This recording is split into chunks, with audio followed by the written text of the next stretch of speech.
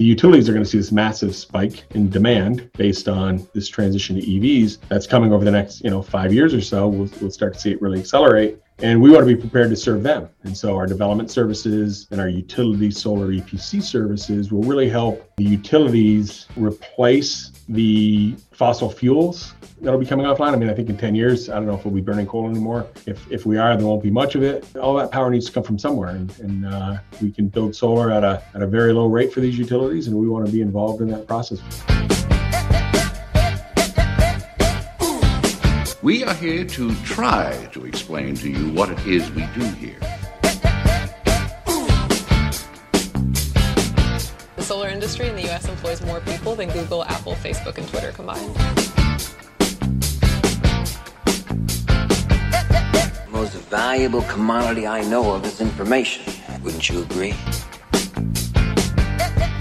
Welcome into the Green Insider Podcast, powered by eRenewable. I am your host, Fred Davis, episode 64, part of a special two-part series that we're doing on iSun with their CEO, Jeff Peck, and then, of course, their president, Daniel Deuce, which you'll hear on the next episode that's going to be coming out in just a couple days, but a very special two-part series with Mr. Peck, with Mr. Deuce, talking about iSun, the 50 years that this company's been in business, starting out as a local electric contractor in Vermont, and here they are almost 50 years later, went public 2 years ago and are now one of the premier solar renewable powerhouses across the entire United States. It's a phenomenal story about what Mr. Peck and his team, including Mr. Deuce, have done to create one of the premier solar and renewable energy powerhouses in this country. But before we get to all that and that conversation, let's welcome to the program Miss Ann Niemer, the COO and co-founder of eRenewable, telling you exactly what it is we do here at eRenewable.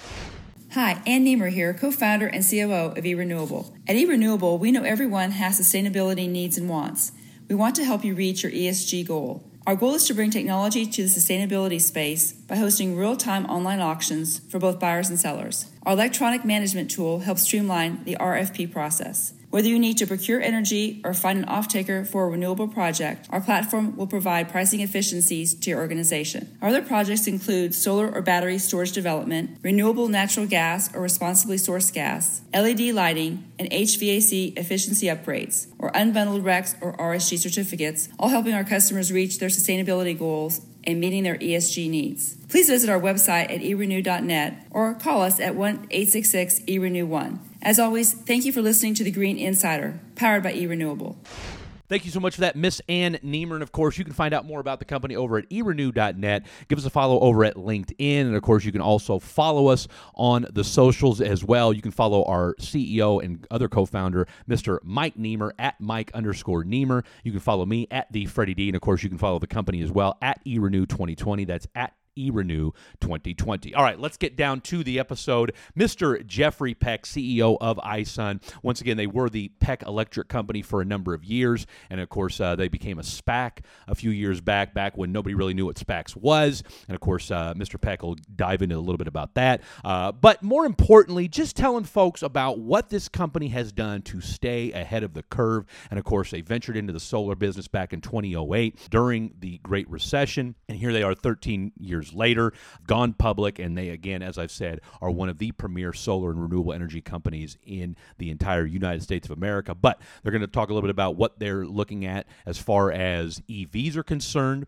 Again, talking about going public as well. The kind of what's been the key to their success over these last 50 years, what it means to bring in an industry expert and veteran like a Daniel Deuce, and what is on the horizon for not just 2021, but what's ahead for 2022 and beyond. And, of course, the question that had to be asked to a New Englander over these last 20 years, especially in light of what went down this past week. Brady versus Belichick, where does Mr. Peck stand? Great stuff from Mr. Peck. This is a must-listen-to conversation, not just about solar and renewables, but about how to run a successful business. So without further ado, please welcome Mr. Jeffrey Peck. Company originated as Peck Electric, founded in 72, so almost 50 years of history in the business, started by my father. And early on, really, we enabled the important transitions, and helping to accelerate technology. Initially, in the late 70s, early 80s, we became involved in building out clean rooms for the semiconductor industry and semiconductor fabs, really unique, complicated work, starting in the late 70s through the 80s, 90s, 2000s, 80s. We also started performing structured cabling communications work and eventually fiber optic work for the evolution of the, computer networking and technology there. And so we've always sort of been looking at how we can better serve our customers, how we can help adopt new technologies. And that's what eventually, that sort of, that being part of our DNA sort of led us to solar. 2009, we pivoted and became involved in solar and quickly, sort of dominated our space. We had a lot of experience in building large, fast-paced, complex construction projects. And we were quickly able to scale and take on a lot of projects and complete them on time with real quality work. And it differentiated us in the industry and quickly dominated our space. There was periods throughout the, 2014, 15, 16 timeframe where we were performing all of the big projects in Vermont, or most of them, if not all, and were involved in one way or another on 60 to 70% of every solar project built in Vermont, which led us to sort of the question of what's next.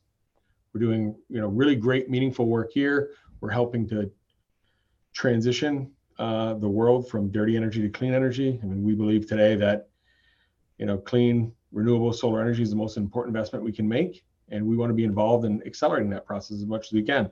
And so 2016, 17 timeframe, we started thinking about what was next. How do we expand?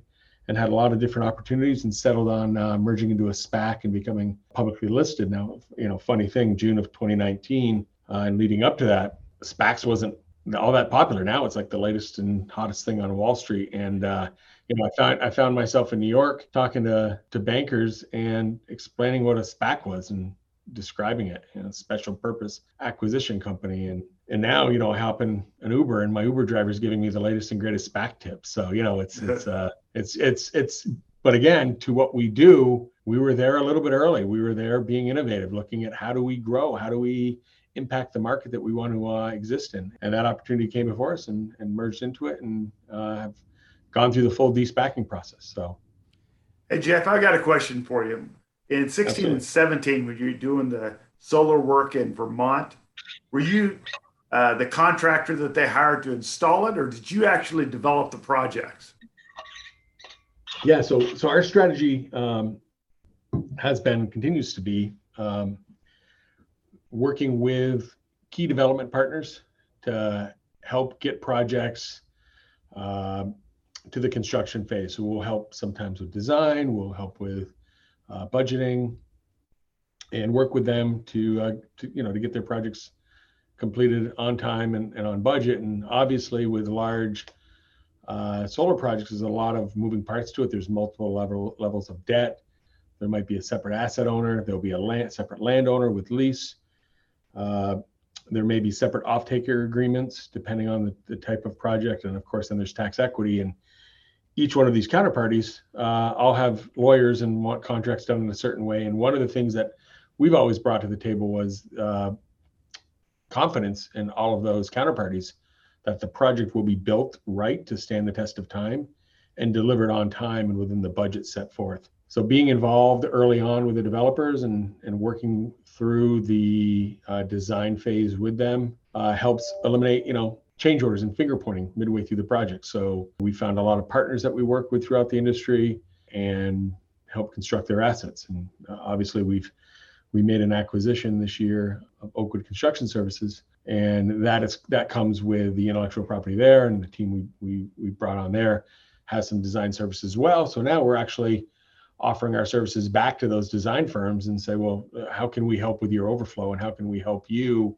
get those projects from an opportunity to ready to construct quicker? And so we put ourselves in a position where we want to continue to accelerate the adoption of solar, but also now in a way where we can help our counterparties move those projects faster through the process. Got it. So once you've now gone public, you see the evolution of your company to where you're actually the developer, finding the off-taker, and the whole project is yours, soup to nuts? Or do you think you'll stay more on the construction side of things for the time being? Well, our focus has been to meet our customer where they need us. And so if a customer comes to us with a project that's fully baked and wants us to build it, we're there. We have that skill set. If they'd like us to be involved in the design and the development process, we can help them through that as well. If they want us to run the RFP to find tax equity and financing, we have experience in that. If they'd like help with net metering agreements and finding off-takers, we can provide those services. So really, we want to meet our customer in the place where they need us and provide them the services that are helpful in accelerating the transition to clean energy. It sounds like every step along the way, you guys have been one step ahead of what's going on business-wise. I mean, what do you attribute that to? I mean, is that just from, for whether it's been your folks, obviously, keeping an eye ahead of things, and obviously it took off in 2008, 2009 with solar. How have you guys been able to stay ahead of the curve the way you have?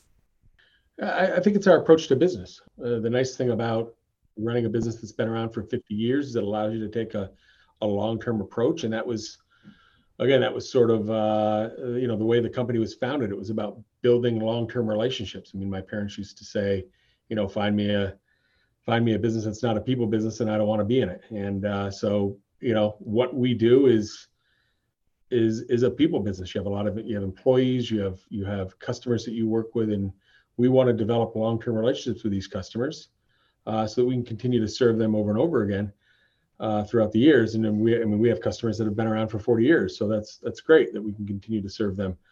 In doing that, you've got to be looking ahead. You've got to be anticipating issues, changes, problems in the industry before they arise, so that when they do, you have a solution for them. One of the things we've done in solar is, we really feel like this transition to EVs is just going to change our energy markets considerably. And so we made an investment early on in a company called Amp Up, which then had some follow-on investors.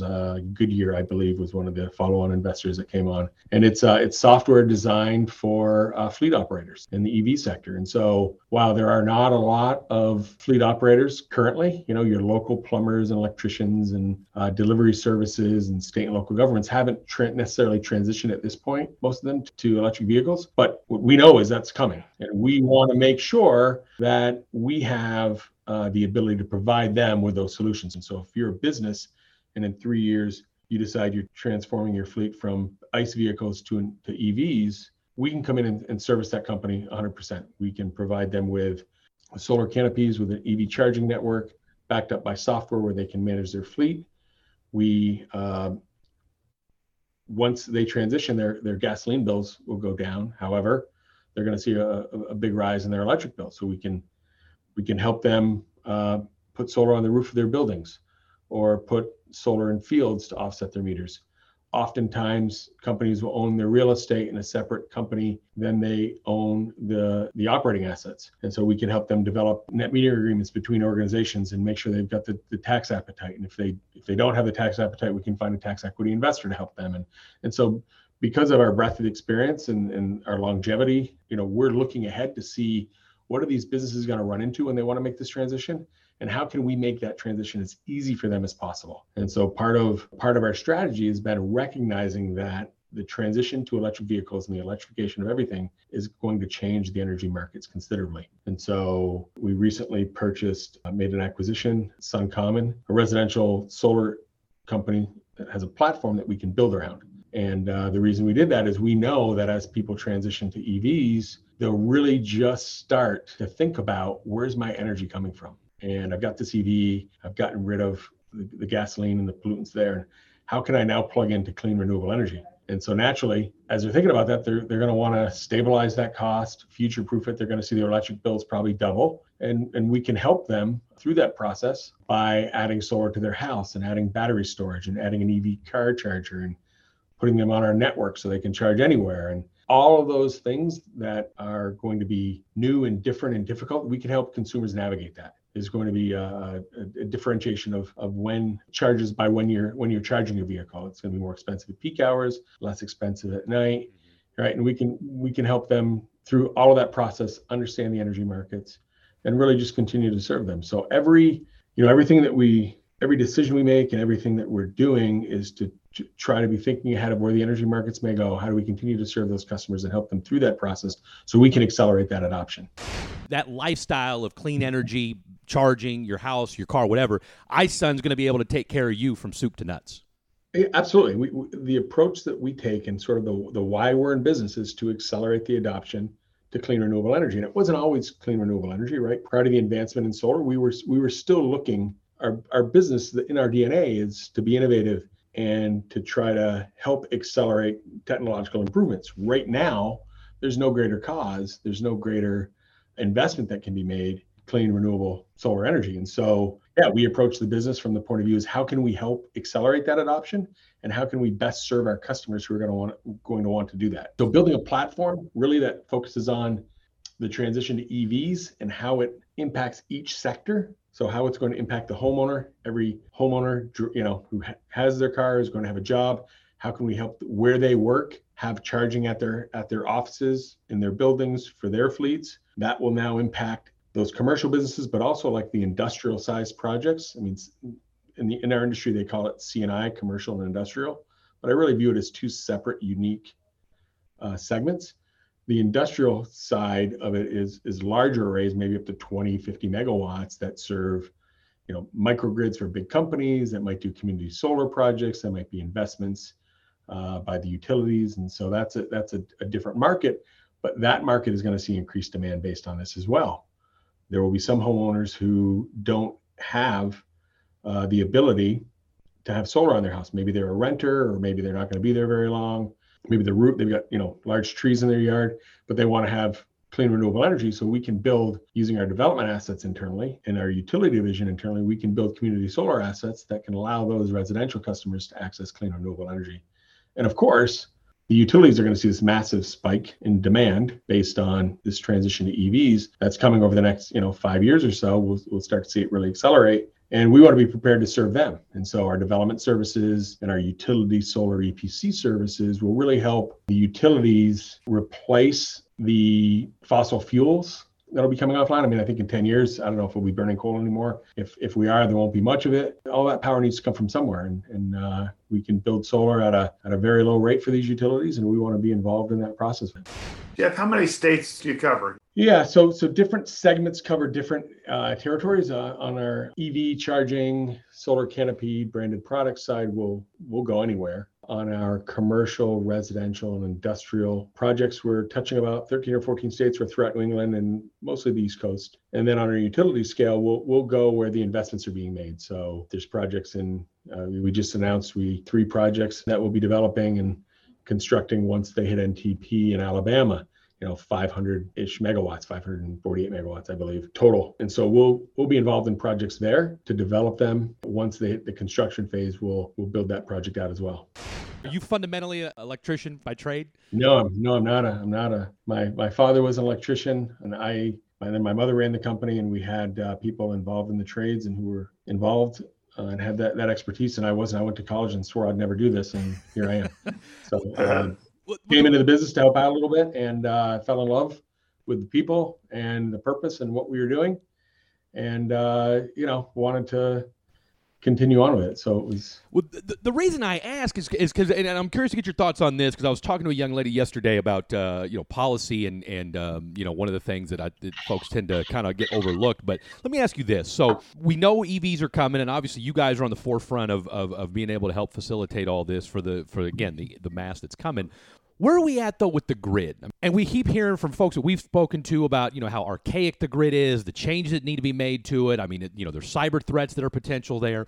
So if we know that we're getting ready to see this influx of EV charging, and we've talked to folks that, their whole plan is to take people off the grid. Where are we at, and what's iSun doing as far as, or what's kind of your thoughts on how do you fix the grid, and is iSun going to help take people off the grid so that they can, in the event of something like what happened, whether it's Ida, Sandy, whatever, they'll be able to charge what they need to, and maybe the grid won't be as taxed as much as it's going to be if we're going to do the things that we're going to do with EVs? Yeah, it's a great question.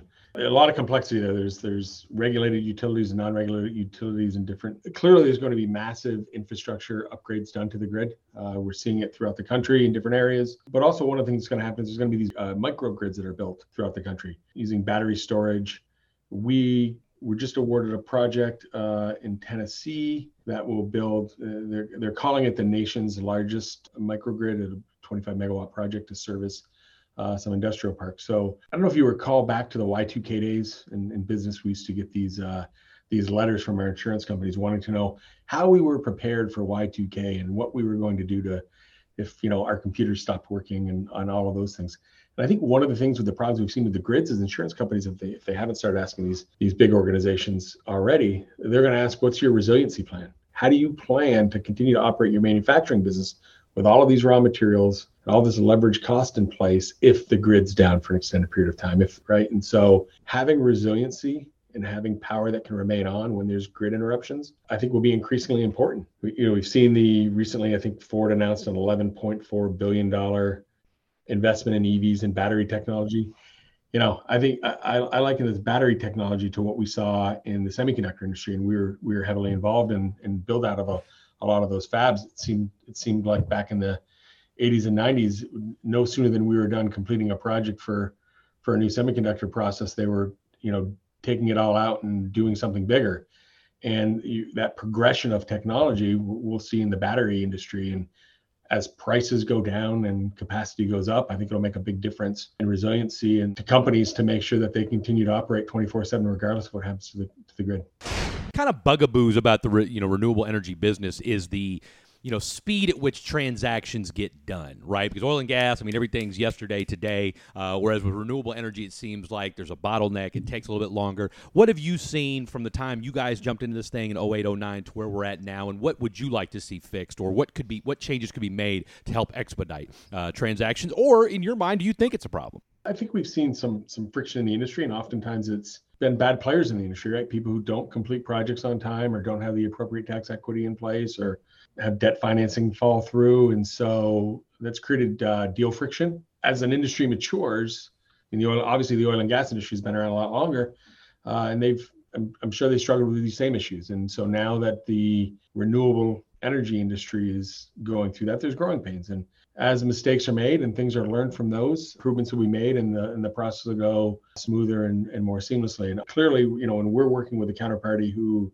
has done multiple transactions, the process is fast and speedy and easy. And as new entrants come in, there's a little more friction in the process. So I think it's just industry growth. I don't think it's unique to renewable energy or solar. I think it's when you have a fast growing new industry, these things happen. And again, I view our role in this as like helping to accelerate that. And by being a steady, reliable counterparty, we can help speed that process along.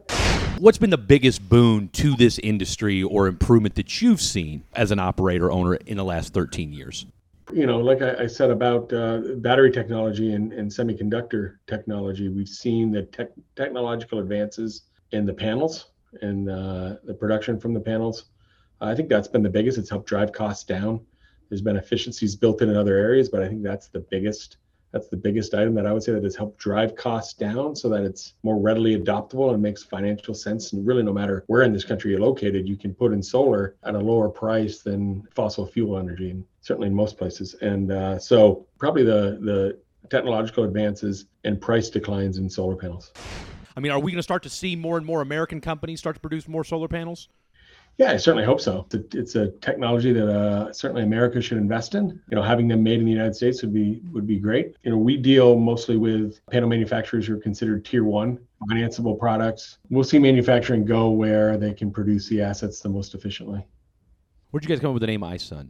So in January this year, we were originally Peck Electric, public as the Peck company, because we were building a platform that was much more than just an electric company, and we weren't quite sure. I knew we were building a solar energy platform and a renewable energy platform. We weren't quite sure where it went, and we came across a company that had EV charging and solar carport and some other innovative products, and made that acquisition. And I thought, well, we should rebrand under iSun so that the market understands that we're a renewable energy company much more than being a Peck company would. It's a great local business, but when we're expanding and going nationwide, that local name isn't going to mean much as we go other places. And so as we're looking to build a brand, we wanted a brand that would stand the test of time and really show that we're focused on renewable energy. So we adopted the iSun name and rebranded under that. What's the lifespan of a solar panel, both commercial and residential? Yeah, I think the warranties on most of the solar panels are 30 years. Life is around 40 years, and it may be longer. So regardless, there's no real distinction between residential or commercial. No, they'll both last last. Certainly for the life of somebody's house, of the mortgage. Yeah, of the mortgage. Yeah. Okay, very good. And what I'm taking from you is you seem like a very pragmatic guy, right? Like you don't seem, just from my 45-minute Freudian breakdown here, it seems like you don't get too high, you don't get too low. You seem like a pretty level-headed guy. It says something about your character and just your overall ability, though, the fact that you knew in 2009 that, okay, if we're going to do this, we need to bring on folks that know how to do this. You bring on a guy like a Daniel Deuce in 2020. What is it? Again, what do you lean on as far as kind of your business acumen? Because some folks may have said, the hell with it, we're going to go ahead and forge through with this, but you've been okay with bringing on people that, are experts in what they do and helping grow what you guys are trying to do. Yeah, I think when you take the approach that we're here to serve the customer, right, and accelerate the adoption of these technologies, I'm fortunate enough to have such a long-term family history of this business that if we're going to make that step and do something different, I want to make sure we're doing it right. So as we enter the utility scale business, probably nobody more experienced and more battle scars in solar than Daniel. And it was just a huge opportunity to bring him on board. And so I want the best and the brightest. I want to be able to go out to our customers and let them know that, we can provide them with the solutions. And if there's a problem, we'll help solve it. I mean, every company that you talk to has a highlight reel, right? They'll all tell you about all the great things they've done. I've never seen a bad highlight reel, right? I want to be the company, and I want people around me that when things go bad, and they always do. I mean, if you've been around for any period of time, things will go sideways. And I want people around me that can handle that and help solve those problems. I mean, I've been doing this long enough where I've been through enough turmoil in the business, whether it's in the 9/11 or the financial crisis or what have you. And I knew there would be another one coming. I never thought it would be, global pandemic in 2020. But we knew something would come. And so when you surround yourselves with people who are knowledgeable of the industry and who are calm and are there to solve problems and take that approach and build a business that'll stand the test of time. And I think that's what we have in iSun. We have a history, and it's in our DNA of looking ahead, trying to be innovative, trying to think about the problems that are coming up, be ready to solve those for the customers. And when things go sideways, be a dependable counterparty who will solve those problems. Get you out of here with this, Jeff. Two-part question. What worries you the most as we go through these uncharted waters? And what excites you the most? Well, I guess I'd start with exciting. All of it's exciting. I mean, to be involved in the greatest transition of how we consume our energy since we got rid of the horse and buggy, right? I mean, this is an amazing time to be in business and to be around. And so that's what excites me. And we're doing great work. I mean, we're using business to help solve the climate crisis, right? And so if I can contribute to that and the people that work for the company can help contribute to that, then that's great. It's fantastic. It's so much fun to be involved in the industry and do great work. Oh, things that worry me. Obviously, we're in construction. I always worry about employees getting hurt, having to make the phone call to a loved one that somebody had an accident on the job or something like that. So we're always concerned about safety, and we want to be providing a safe and great workplace. We want to be an employer of choice. So I worry about those things a little bit, but really it was the Rumsfeld doctrine, right? It's not the things that you know or the things you don't know. It's the things that you don't know, right? And so I guess that those are the things that I probably worry about is what, and right. And maybe that's what makes us look ahead a little bit. It's like, what don't we know? What aren't we aware of? And how do we try to limit those number of items so that we can be as prepared for whatever's thrown at us? And so, yeah, I would say that's probably what worries me the most. Okay, I lied. One more question. And I know you're in Vermont, so I'm going to go ahead and I'm going to go ahead and just make this assumption anyway. Brady or Belichick on Sunday night? I have tickets. I'm going to the game. Brady. You can't hate a guy who's been to 10 out of the last 20 Super Bowls and won 7 of them. Thank you once again to Jeffrey Peck, CEO of iSun. Don't forget, you can catch all of the Green Insider episodes over at Apple iTunes, Google Play, Spotify, eRenew.net, or wherever you get your podcasts. And if you listen to us on Apple iTunes, we ask that you leave us a 5-star rating. Why? Because we promise that you'll learn more about the renewable energy industry from listening to the podcast than you knew about it before you stopped by. And don't forget to check out part 2 of the iSun series with President Daniel Deuce of iSun coming out in just a couple days. This has been the Green Insider Podcast powered by eRenewable. Thanks for everybody that makes the show possible, and Mike, Al, and the entire eRenewable and Green Insider team. This has been the Green Insider Podcast powered by eRenewable. We make going green easier.